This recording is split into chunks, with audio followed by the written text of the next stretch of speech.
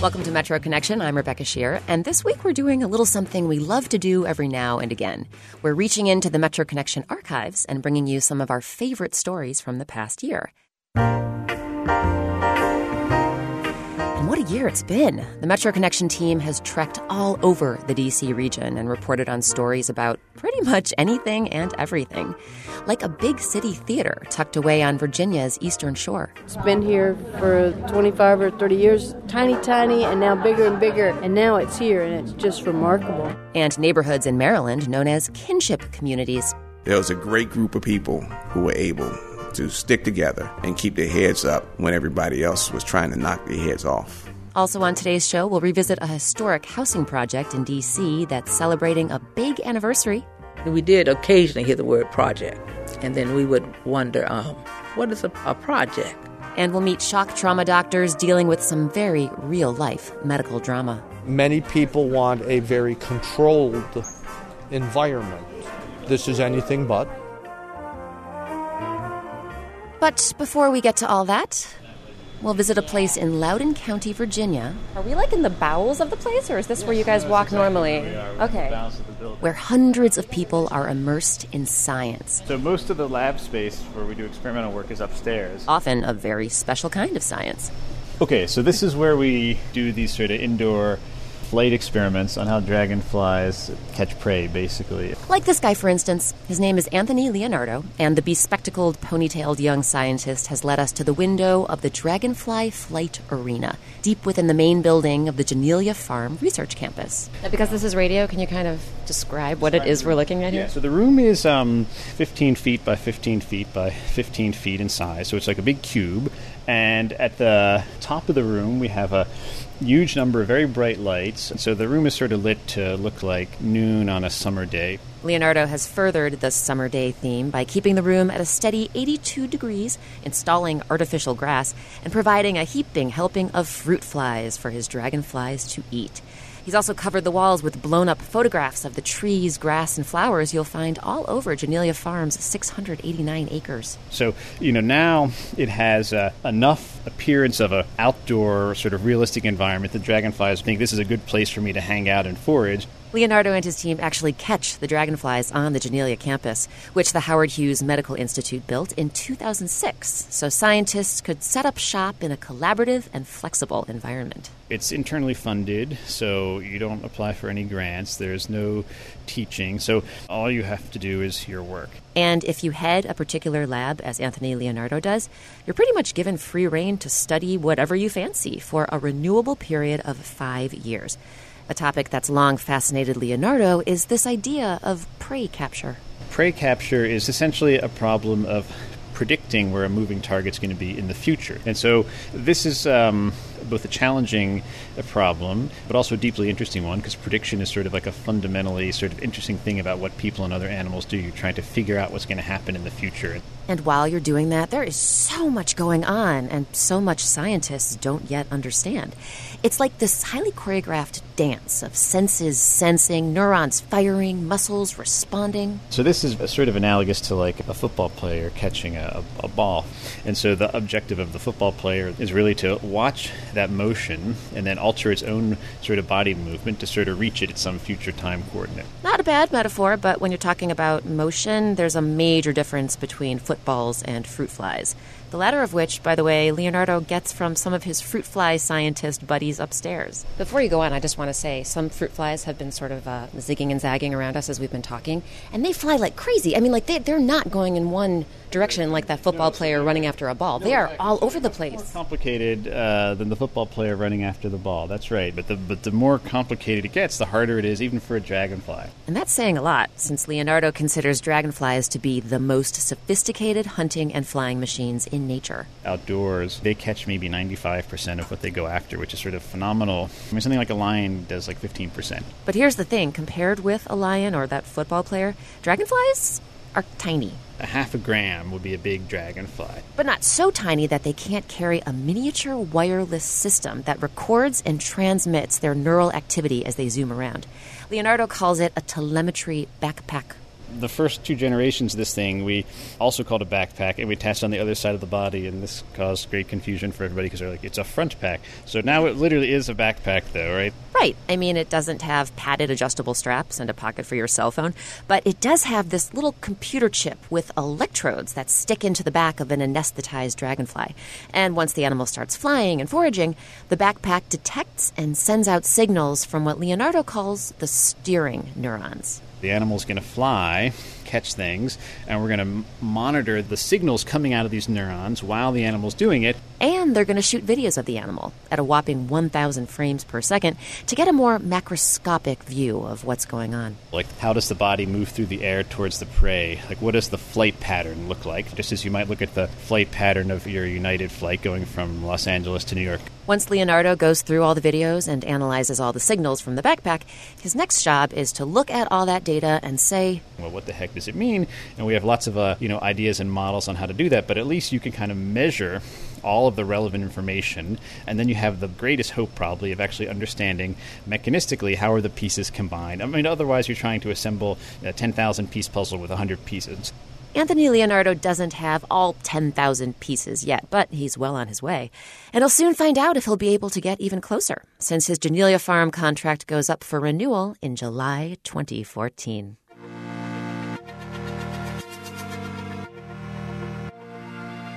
To see photographs of Anthony Leonardo's Dragonfly Flight Arena and to watch a close-up slow-motion video of a dragonfly catching a fruit fly, visit our website, metroconnection.org.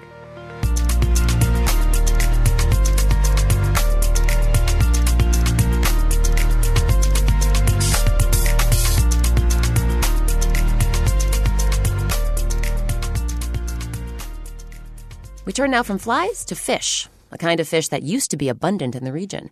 Emphasis on used to be. In a few western tributaries of the Chesapeake Bay, the yellow perch's springtime spawning didn't quite go as planned. Environment reporter Jonathan Wilson has the story. It's just after 9 o'clock in the morning on the South River just outside of Annapolis, Maryland. U.S. fish and wildlife biologists are tossing dozens of fish back into the water. That's a juvenile gizzard shad. The batch, which was caught in nets left overnight in the shallows, is mostly made up of catfish and white perch. That's why they're going back into the river. Fred Pinkney, the senior member of the team, is looking for yellow perch, stouter fish in the bass family that can grow 10 inches long. Pinkney finally spots a female in the bottom of the bucket. The greenish-yellow coloring and the dark vertical striping is unmistakable. This is a female, very swollen belly there. So she is not spawned yet. You can see how wide her belly is. And when we go back to the laboratory, you should be able to get a really good look at how many eggs are contained within this one fish. So this is exactly the stage that we're looking for. The eggs are key. Pinkney and scientists from the U.S. Geological Survey and the Maryland Department of Natural Resources are trying to figure out why yellow perch egg hatching success has dropped from 80% in the 1950s to less than 10% in the past decade. And that's despite decades of bans on both commercial and recreational yellow perch fishing in many local rivers. So the two rivers that are doing really poorly are the Severn and South Rivers right near Annapolis. The team is under a bit of a time crunch. Yellow perch only spawn for 3 to 5 days each spring, and water temperature can affect when and how fast everything happens. The scientists would like to collect 20 fish, 10 females and 10 males. But on this morning, they only get 5 fish, all female. 3 of the 5 have already ejected their eggs. Pinkney says that isn't necessarily a bad omen for this year's hatch. It's just a bit frustrating. It's mostly luck of the draw. It's tricky with temperature, and we had the warm weekend and then it got cool and it rained, and it's just hard to figure out what's going on. The team decides to reset the nets and come back in a few days, but they'll bring the 5 fish back to the lab to collect egg and tissue samples. This guy, dead man? I think he's ready. She, whichever. Vicki Blazer is a fish pathologist for the U.S. Geological Survey. She and her colleague, USGS biologist Luke Iwanowitz, are waiting for the yellow perch back at the Fish and Wildlife Laboratory. This right here is the spleen. So fish have spleens just like we do. They'll take samples of the kidney, liver, brain, and reproductive organs, and the tissue will be examined at the molecular level for abnormalities. The team will pair that data with water chemistry results from the past year and hopefully get a clearer picture of why yellow perch are losing their ability to reproduce. The scientists would also like to test the tissue samples for chemical abnormalities, but there's just one problem. We currently do not have funding to look at the contaminant analysis, so they'll go in the freezer, and we'll hope for the best. Blazer does have theories about what contaminants they'll find in the yellow perch tissue whenever that analysis is done.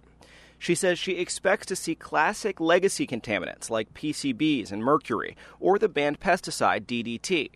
But she also thinks they might find evidence of contaminants that have popped up on the environmental radar more recently. We haven't thought that much about the hormones that all of us excrete or that are used in things like birth control or hormone replacement therapy, all the pharmaceuticals that people are taking now that are getting into the aquatic environment and also into fish. It's also possible that a single contaminant isn't to blame. Environmental scientists around the Bay have spent the past decade studying the level of urbanization around local Chesapeake tributaries and how it coincides with certain fish populations. There's mounting evidence that once urbanization reaches a certain level, just 10% pavement versus natural soil, the drainage and chemistry changes to adjacent waterways are too much for fish to handle.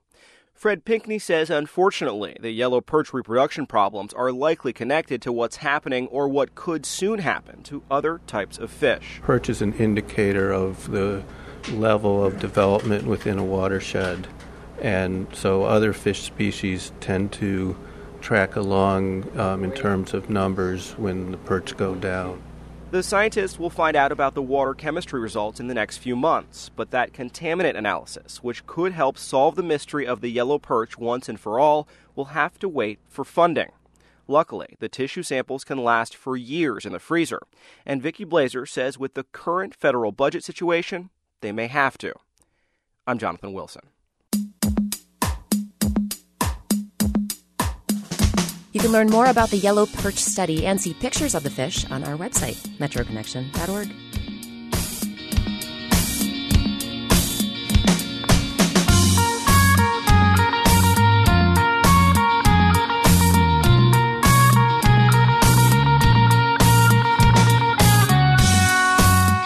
Time for a break, but when we get back, inside a real-life medical drama, we'll meet the doctors at the University of Maryland's Shock Trauma Center. It's organized chaos. Every person has a very critical role. As everybody fulfills that role, the machine functions very well. And so it's actually not very stressful. You have very good people you work with. It brings a lot of confidence. That's coming up on Metro Connection here on WAMU 88.5. WAMU News coverage of labor and employment issues is made possible by your contributions and by Matthew Watson, in memory of Marjorie Watson. And support for WAMU 88.5's coverage of the environment comes from the Wallace Genetic Foundation, dedicated to the promotion of farmland preservation, the reduction of environmental toxins, and the conservation of natural resources.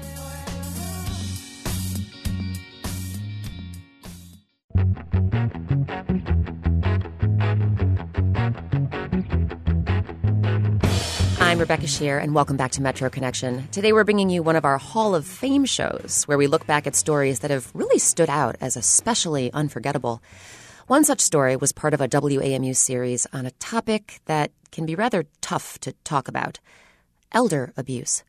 The Washington region is aging, and over the next 20 years, the number of residents 65 or older is expected to grow dramatically.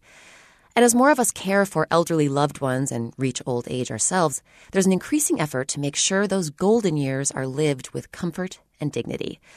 But in a study funded by the National Institute of Justice, more than 1 in 10 seniors reported being abused, neglected, or financially exploited in the previous year. Rebecca Blatt introduces us to one family in Virginia who learned about the issue firsthand. And please note, this story contains some graphic descriptions that might not be suitable for all listeners. James and Etta Jennings moved to the Forest Hill neighborhood of Richmond in 1959. They were young, just married, and the first owners of their red brick ranch house. They had children and then grandchildren who learned to swim in their backyard pool. But when I meet their granddaughter, Jeannie Beidler, at the bottom of the driveway, she begins with a more recent and painful memory. From this point, you can see how steep the driveway is. You could smell the stench of urine and feces. From this point, we already knew, what we were about to walk into. The only sounds in the neighborhood now are birds chirping and the occasional hum of a cooling unit. But as we approach the house, Jeannie says that day, July 27, 2010, paramedics, police, and Adult Protective Services social workers were on the scene. At this point, when we got here, my grandfather was confined to a chair in the living room. He barely had on any undergarments, and he was at the brink of death. The temperature in the house was more than 100 degrees. Black mold stretched across the walls. Beidler's grandmother was in a bedroom down the hall. She was on a broken bed. The mattress had no linens, maggots swarming, just the most disgusting smell I've ever experienced. Paramedics rushed James to the hospital. His blood pressure was high and he was in and out of consciousness. Etta followed later that evening. Both were malnourished and suffering from dementia. Their son, Jeannie Beidler's uncle, was supposed to be caring for them. Instead, he cashed tens of thousands of dollars in checks from Etta, leaving the Jennings deeply in debt and the house beyond repair.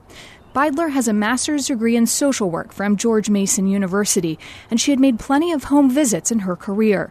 But she says overwhelmed is the only word to describe how she felt that day. An overwhelming sadness for my grandmother to see somebody who I've always known to probably be the strongest woman I've ever met. She's feisty and spirited. To think, how could this have happened to her? I can't just think of a sadder moment in my life. Beidler says growing up, her grandmother was a friend and confidant. They went shopping together and had weekend slumber parties. She was the highlight of my childhood. And so the day that we came and I saw her as she was, and I saw the house as it was, every ounce of me knew that I would make this right. It's hard to imagine how a family home could sour and rot as the Jennings had, or how somebody could watch two elderly parents wasting away. But neglect is not uncommon, especially for the most vulnerable seniors, who are also at risk for physical and emotional abuse and financial exploitation. That's a broad spectrum of victimization, perpetrated by family members or neighbors or con artists who win the trust of an older person and then violate that trust for their own gain. I believe elder abuse is a national crisis. That's Kathy Greenlee, Assistant Secretary for Aging at the Federal Department of Health and Human Services and head of the Administration for Community Living. She calls the burden of elder abuse enormous, and she says the field is decades behind efforts to address other types of abuse, including child abuse. In this society, we started and led with children. We moved to the area of domestic violence and sexual assault. Each of those fields can contribute and inform what needs to happen with regard to elder abuse, but it certainly hasn't been coordinated and hasn't had a comprehensive approach. Financial exploitation of seniors is estimated to total $2.9 billion a year. Victims of abuse are more than twice as likely to die prematurely and more than 4 times as likely to be admitted to a nursing home or rehab center. With more older people, we will have more elder abuse. That's just the numbers, and this is the time to pay attention. There are significant obstacles to addressing elder abuse. Sometimes victims are dependent on their abusers and fear what will happen if they lose that support. Many have dementia and are not able to testify in court. Dozens of federal, state, and local agencies are involved, and sharing data among them has been a challenge. And then there's the issue of money. In 2010, Congress passed the Elder Justice Act, which authorized about $750 million in funding. But Bob Blancato, national coordinator of the Elder Justice Coalition, says advocates are still waiting for lawmakers to release the money. The good news is we have a law. The second part of the process is appropriating dollars that actually go into the streets. We're fighting for that second effort right now. Federal dollars help support local agencies that investigate claims of abuse. Blancato says many of them struggle to keep up with the calls coming in. You cannot stop what you don't report. And the effort now is to enhance reporting. But if you do that too well and you don't have the resources, then you're really creating a difficult problem that was unintended. Back in Richmond, Jeannie Beidler is sifting through crates of documents, photos, court orders, and dozens of canceled checks, each one written to her uncle and signed by her grandmother with a memo line for household expenses. And I can go through and pick any one for Mom, for bills for Mom. And I remember getting this pile and going, oh my gosh. Every day he was getting a check. Beidler's grandparents died within a couple of years of the intervention. Her uncle pleaded guilty to 2 felony counts of abuse or neglect of an incapacitated adult and was incarcerated for a little less than 3 years. Looking back, Beidler says there were people who could have intervened earlier. Police she called previously, even the cashiers at the convenience store where her uncle cashed many of her grandmother's checks. Don't ignore that pit in your stomach that this isn't right. Don't minimize your place. You could have potentially saved somebody's life or spared my grandparents some of the torture that they endured. Beidler says it's a matter of looking out for abuse and choosing not to look away when you find it. I'm Rebecca Blatt.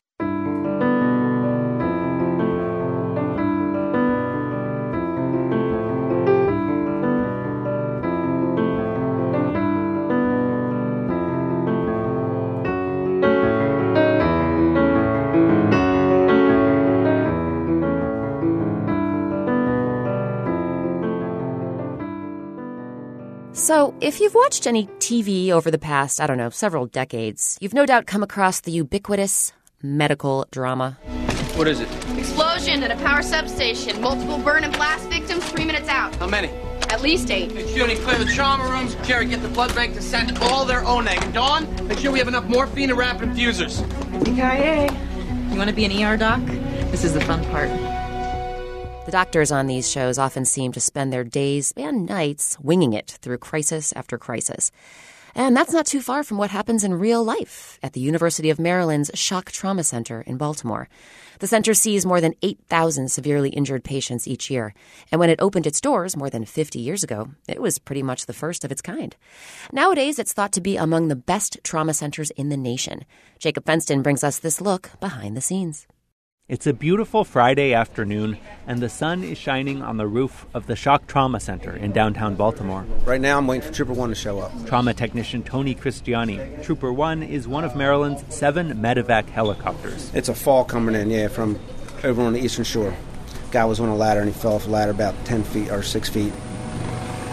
Cristiani rushes out as Trooper 1 touches down. Seconds later, the patient is in the trauma unit downstairs, where about a dozen staff members in pink scrubs swarm around him. He fell, then passed out. He fell, hit the ground, passed out. When things are going well, it's truly like an orchestrated ballet. Anesthesiologist John Blanco has worked here for 22 years. Everyone knows what everyone else is doing. They know where they are. They know what's just happened. They know what's coming next. There's no repetition. Nothing's missed. Every patient who rolls through the elevator doors here comes in with grave injuries. So the decisions that doctors and nurses make in an instant can easily mean life or death.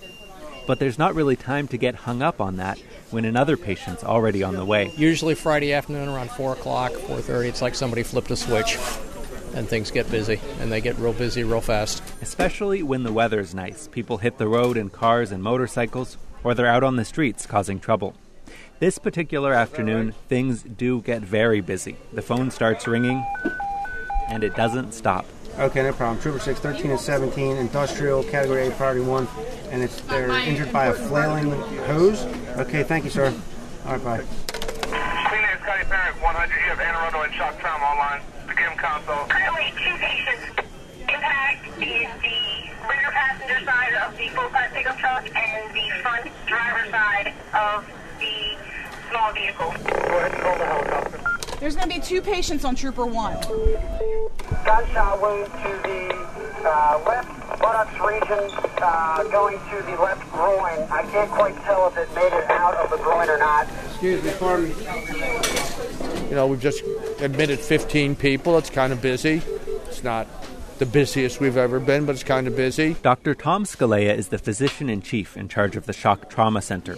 Here, he says, doctors don't have the luxury of time to order a bunch of tests, then sit back and think. We have to make decisions, sometimes based not on the the greatest information, so you go with a lot of clinical feel, a lot of gut sense. Patients keep coming in, and Scalea makes the rounds with a gaggle of residents. Got the chart rack? Oh, chart rack. Grab the chart rack. Hey, Mike, grab the chart rack. Got it. Meanwhile, as the beds here fill up, staff swiftly shuffle patients to other floors to make room in the trauma unit. Right behind them, Elise Mitchell is among the women in blue scrubs cleaning up for the next patient. They're coming in. We got to be fast right along with them. Everyone here seems to thrive on this fast pace. Dr. Scalea compares it favorably to a roller coaster. Nurse Ellen Plummer has another analogy. Your adrenaline's going all the time pretty much, and you're almost like a racehorse waiting to go out of the gate. She says it's something you get used to, 12-hour shifts with constant adrenaline. But for patients, whatever event brought them here was unexpected and often life-changing. These patients and the families, they don't wake up today knowing that they're going to get in a car crash and they're going to get injured, and they have no preparation for that. That's the bad part of the job, she says, having to break the news to a family or finding a child's note to Santa in the pocket of a woman who just died after a car crash. We can't save everybody, and that's the worst part of this job, totally the worst part of this job. Even though they can't save everyone, the doctors and nurses at Shock Trauma do save most. Of the dozens of patients who arrive here in ambulances or helicopters each day, 96% survive their injuries. I'm Jacob Fenston.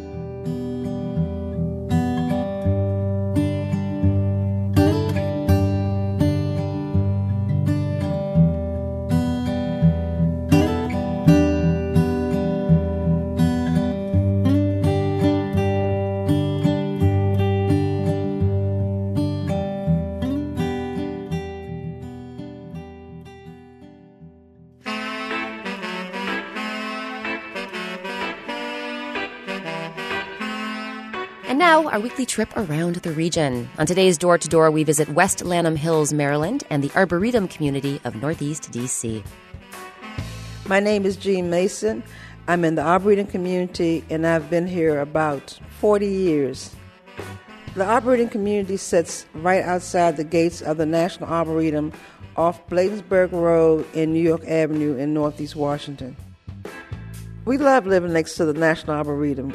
My twin sister, Joan Black, matter of fact, refers to herself as the official tour guide. We often have folks who come in, and even if they don't come visit different people in the neighborhood, if we just see people in the National Arboretum who are looking around and appear to be a little lost, we kind of give them little private tours and show them different spots. Our neighborhood is very, very stable. We don't change a lot. Folks tend to live here forever.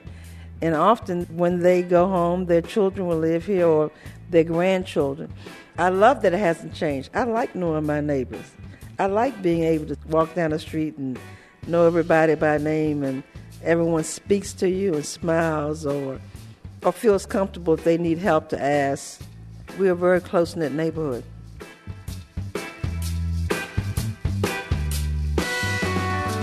I'm Lee Rowe. I'm 51 years old, and I live in West Lanham Hills. It's bounded on the south by Route 450, and on the north by Ellen Road, and on the east by East-West Highway, or Route 410.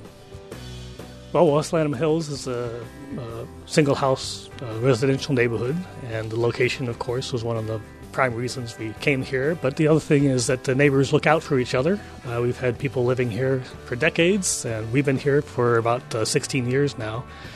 Most of the houses were built in 1940, 1941. We've had people who've lived here since that time, and we have new people coming in. So it's just a sort of a neighborly neighborhood, and we enjoy living here. The biggest change is the influx of Hispanic families in West Lanham Hills. So our newsletter is now in both English and Spanish in order to reach out to them. You know, they brought in their own culture, and some of them have their own businesses, and so we're trying to do what we can to reach out to them from being neighbors as well as being part of the association. We heard from Jean Mason in D.C.'s Arboretum community and Lee Rowe in West Lanham Hills. If you'd like us to knock on your door so you can talk about your neighborhood, send an email to metro@wamu.org or send us a tweet. Our handle is @WAMU-Metro. And to see a map of all the doors we've knocked on so far, visit our website, metroconnection.org.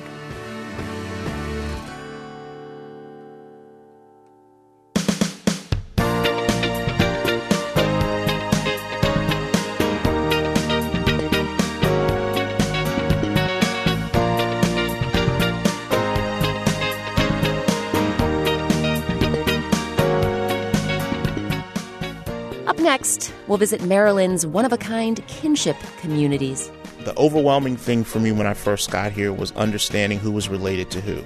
After 3 years, I think I have it. And then something will pop up and I'll realize I didn't realize that you were related to this person in that way, so I never really have it.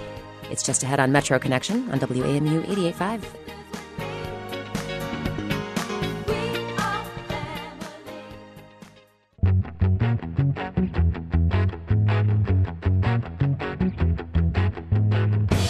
Welcome back to Metro Connection. I'm Rebecca Shear, and this week we're bringing you one of our Hall of Fame shows, where we give another listen to some truly standout stories from the past year. In just a bit, we'll visit a historic D.C. housing project that's celebrating a major anniversary, and we'll head to Virginia's Eastern Shore, where at one truly distinctive theater, everything really is coming up roses. But to kick off this part of the show, we'll visit Montgomery County, Maryland, home to about 40 communities that played a very particular role in the region's and nation's African-American history. They were all settled by freed slaves in the 19th century and include places like Littonsville, Lincoln Park, Sugar Land, Jerusalem, Tobytown, Stewarttown, Kengar, Sandy Spring, and Scotland. They're often referred to as kinship communities. I don't know the formal history of the origins of the name kinship. Author and journalist John Muller hails from the Sandy Spring area. But I'll just say from my experiences growing up, for example, there was the Briscoe family. The Briscoe family grew up right around Zion and Brookville Road. They had a very large extended family. And like a fellow I went to school with, he called people his brothers or cousins that didn't necessarily have like the same last name. I don't think they were of blood relation, but they grew up in the same area. Their parents might have grown up with each other. Their grandparents grew up with each other. And so you have these bonds, these relationships that are passed down from generation to generation. And indeed, these generations go back quite a ways. As Muller drives me around his old stomping grounds, we stop at a cemetery right next to Mount Zion United Methodist Church, which many people say was the first church in the county to be purchased by blacks. Can we see dates on any of these headstones? See, look, now this person, 103 years old, 1841 to 1945. Oh, some long lives here. Sandy Spring is a relatively rural community. While it was settled by Quakers in the 1700s, in the 1800s it became this enclave for emancipated slaves. They had kind of the ability, let's say, to police themselves. It was very self-contained. But since then, successors to these freed slaves have seen that self-contained security decline. A few years ago, Montgomery County told residents of Farm Road that, in short, their private road does not exist. The county says the road isn't on any official records, so the residents don't have any addresses. So basically, they don't have a right to use that land. The residents' federal complaint against the county was dismissed in 2011, but a group called Save Sandy Spring continues to fight. And several kinship communities away, in Scotland, Maryland. This is Rebecca Shear. Hi, Rebecca. I'm Bernard. Nice to meet you, Bernard. People definitely know a thing or two about fighting. We're in the historic Scotland AME Zion Church on Seven Locks Road, where Pastor Adrian Nelson is introducing me to 63-year-old Bernard Scott. I am a resident of Scotland for 45 years. I no longer live in Scotland, but I've adopted Scotland as my home and the Scotland residents as my family, and I hope they feel the same way too. Scott has become an amateur historian on the town of Scotland, which first came into the hands of an ex-slave in 1880. But by the 1960s, the place was pretty much a mess. When I came in this area in 1968, this Seven Locks Road was a dirt road. I know this is radio, but this is basically what the housing in the area look like.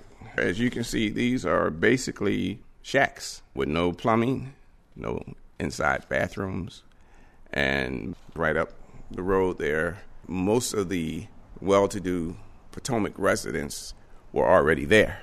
So this area here was being neglected. That word, neglected, that may be an understatement.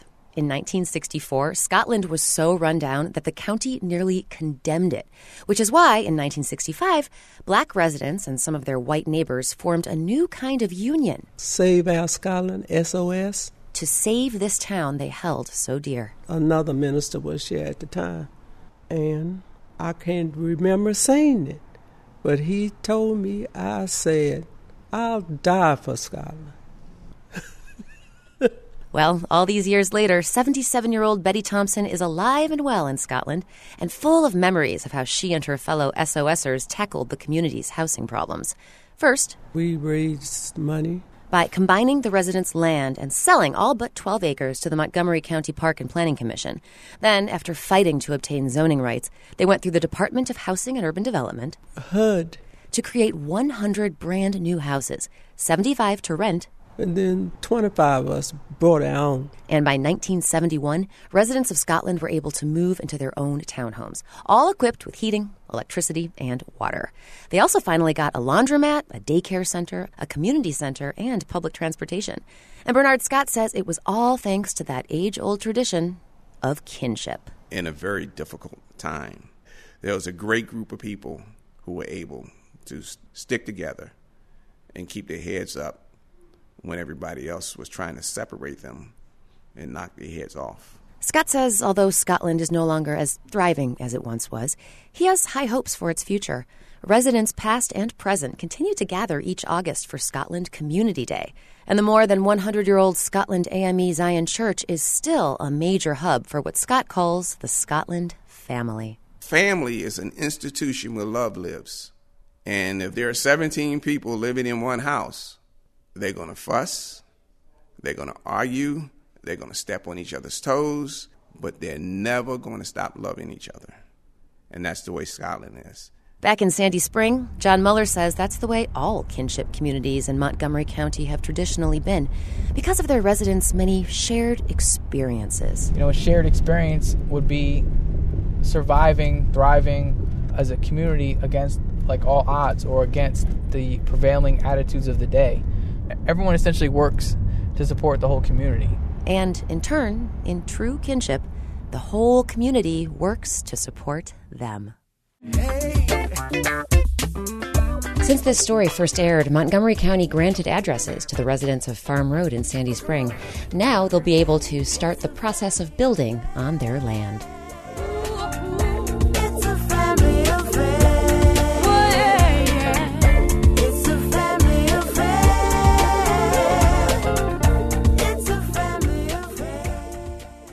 Heading back to the district now, let's go to the northeastern quadrant of the city, to the intersection of 21st Street Northeast and Benning Road. That's where you'll find Langston Terrace, the district's first public housing project. When it opened in 1938, 2,500 families applied to move in. That's nearly 10 times the number of homes available. On its 75th anniversary, Emily Berman takes us back to the early days of Langston Terrace to learn why its construction was such an important moment for Washington. Back when she was a young girl, Eloise Greenfield used to spend a lot of time on the Langston playground. She liked to look at the stone sculptures of animals. Her favorite was the frog. You could sit on the frog's head, and you could see the Washington Monument.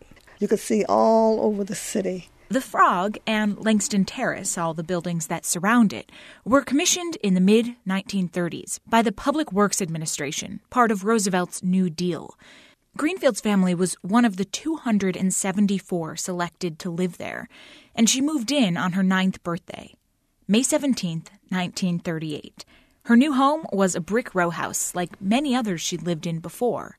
The major difference was that it was just our family living there, whereas before we had been sharing houses with other families.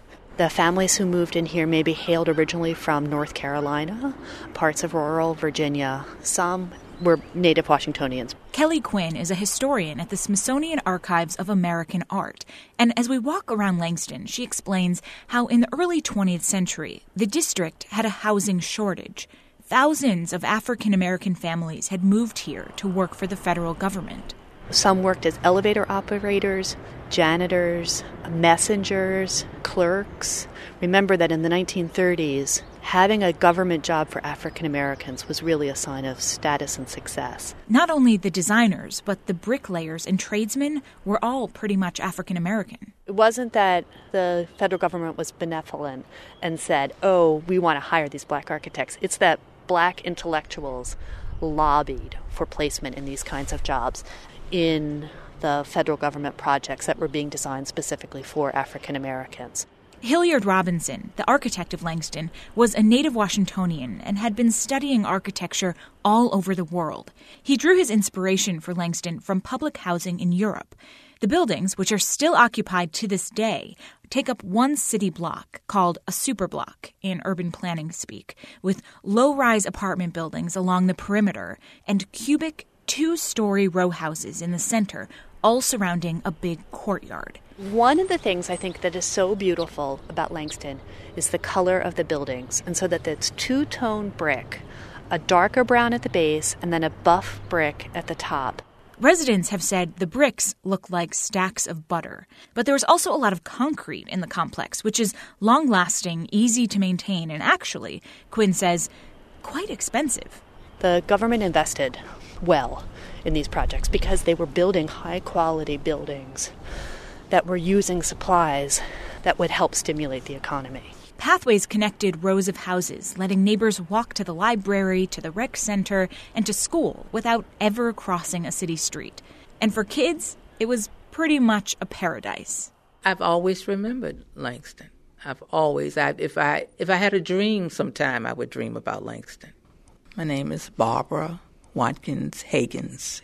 My parents first moved into Langston in 1948. Now I was 2 years old. Higgins' house, she recalls, was on the inside court facing the playground. We had the girls would do double dutch, and the boys, what can I say? They would be playing the ball, and our mothers would be talking. Higgins lived in Langston until she was a sophomore at Howard University. I do remember all the doors were painted blue, and everyone had little red lawnmowers. Even though it was not our property, we treated it as it was. And we did occasionally hear the word project. And then we would wonder, what is a project? Because we felt that we were rich as children because our parents never told us. As we walk away from Langston, Kelly Quinn stops in front of a concrete water fountain built into the base of a graceful staircase entrance to the block. And to think about water fountains is really a symbol of segregation. And so for families, black families who had come from the South, where they would have seen regularly colored and white water fountains, to come to D.C. and then to move into a place where at the foot of the courtyard and playground there was this colorful water fountain with no signs, just this kind of beautiful concrete. I think it's these kind of very small gestures that made the urban space more habitable and more dignified and let black families know that they were welcome in a different kind of way. Langston, Quinn says, was a housing project designed with the human experience in mind. We like to run into neighbors. We like to have amenities nearby. And sometimes we like to sit on the head of a frog, lean back, and look out over the city.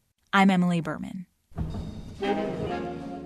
This story came to us through the Public Insight Network, or PIN. It's a way for us to get input on upcoming projects and for you to reach out to us. You can read more about the network and see historic photos of Langston Terrace on our website, metroconnection.org.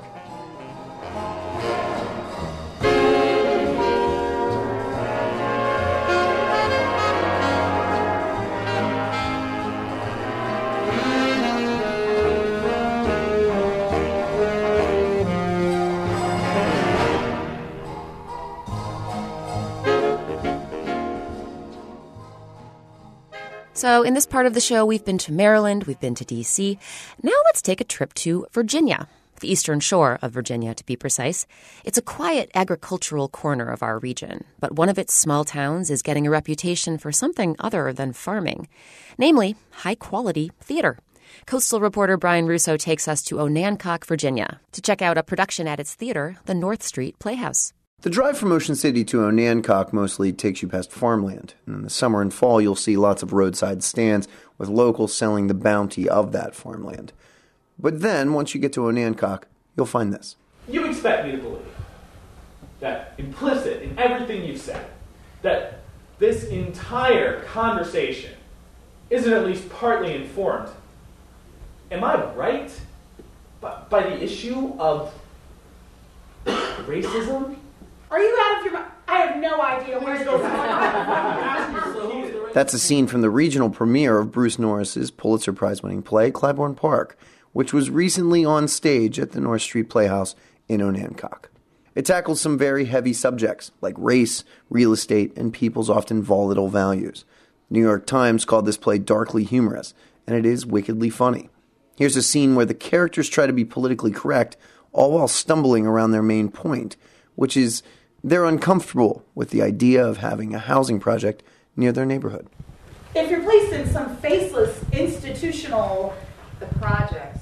Well, I mean, like it or not, that kind of environment is not conducive to formation of community. It's horrible. Well, with the effect on children? On anyone. The North Street Playhouse is the only regularly producing theater on Virginia's Eastern Shore, and over the past quarter century, it's staged 139 different plays for local audiences. Betsy Pinder has been coming to the North Street Playhouse for years, and she says artistic director Terry Bliss is the reason for the theater's success. Terry Bliss, is from her family was part of the Botter Theater. And so she really is the reason this is doing what it's doing. And it's been here for the almost 25 or 30 years in tiny, and now bigger and bigger. Right. And now it's here, and it's just remarkable. Yeah. Could you imagine Onancock without this theater being a part of it? Not really, because it really brings in an artistic, the people that come in and shows that they bring in, and it's just really, really adds to Onancock. Terry Bliss basically founded this theater at her kitchen table. She says what the Playhouse has become has surpassed even her wildest hopes and dreams. I came here initially with a job as an attorney at Legal Aid and landed in Onancock. And I can remember one of the first times driving down the main street and past the Hopkins house, which is farther down near the water, and thinking that will be the summer residence for the stock company when we do that. So it's always been something that's been in my heart and in my mind. When I had the opportunity to get some people together, and it was around the kitchen table, it built over the years. We started out performing in a lot of different venues, and our first quote-unquote permanent home was 4 North Street, around the corner, which was the total building was about 1,300 square feet. And this building, we bought this building in 1999, and it is just under 9,000 square feet. So the size of the stage here, or the audience, is the entire size of the stage and the audience at 4 North Street. One of my goals always was for us to get to a point where people would come and see shows that we produced, even if they hadn't heard of them, because they knew that they were going to get a good show. And I think that certainly we have reached that goal. One of the joys for me is always seeing a cast come together as a group and bond and come to depend on one another. So have we reached the goals? Have we probably we have exceeded what I initially thought. I do remember thinking some years ago, it'll be interesting. There were a few things going on, arts-wise and theater-wise, and I thought, it was 95, and I thought, I'm going to be interested to see who's still around in 10 years. Mm-hmm. And here we are, and we are the ones who are still around. So, it is all a work of joy and a work from the heart. That was Terry Bliss of the North Street Playhouse talking with WAMU's Brian Russo. And if you happen to have plans to head out to Onancock anytime soon, the North Street Playhouse will present Footwork and Footlights, a dance program, August 16th and 17th.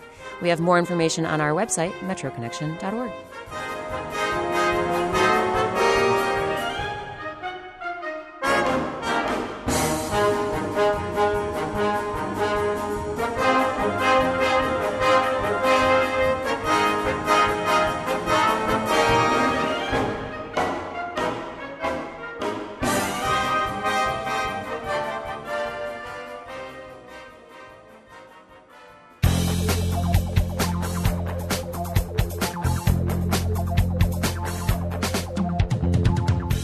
And that's Metro Connection for this week. We heard from WAMU's Jacob Fenston, Emily Berman, Jonathan Wilson, Rebecca Blatt, and Brian Russo. WAMU's managing editor of news is Memo Lyons. Metro Connection's managing producer is Tara Boyle. Lauren Landau is our editorial assistant. Our intern is Eva Herder. Lauren Landau and John Hines produce Door to Door. Thanks, as always, to the WAMU engineering and digital media teams for their help with production and the Metro Connection website. Our theme song, Every Little Bit Hurts, and our door-to-door theme, No Girl, are from the album Title Tracks by John Davis and used with permission of the Ernest Jennings Record Company. You can see all the music we use on our website, metroconnection.org. Just click on a story and you'll find information about its accompanying song. And if you missed part of today's show, you can stream the whole thing on our website by clicking the This Week on Metro Connection link. You can also subscribe to our podcast there or find us on iTunes, Stitcher, and the NPR News app. We hope you can join us next week when we'll look back at some of the most memorable characters we've featured on Metro Connection. We're calling the show Profiles, and we'll revisit a Vietnam vet with a lifelong debt to a fellow soldier. We'll burn the midnight oil patrolling with a rookie cop. And we'll go on an avian adventure with a Washingtonian known as the Birdman. There are disappointing days, a lot of those, but they're very exciting days, and that's what brings you out every time. I'm Rebecca Shear, and thanks for listening to Metro Connection, a production of WAMU 88.5 News.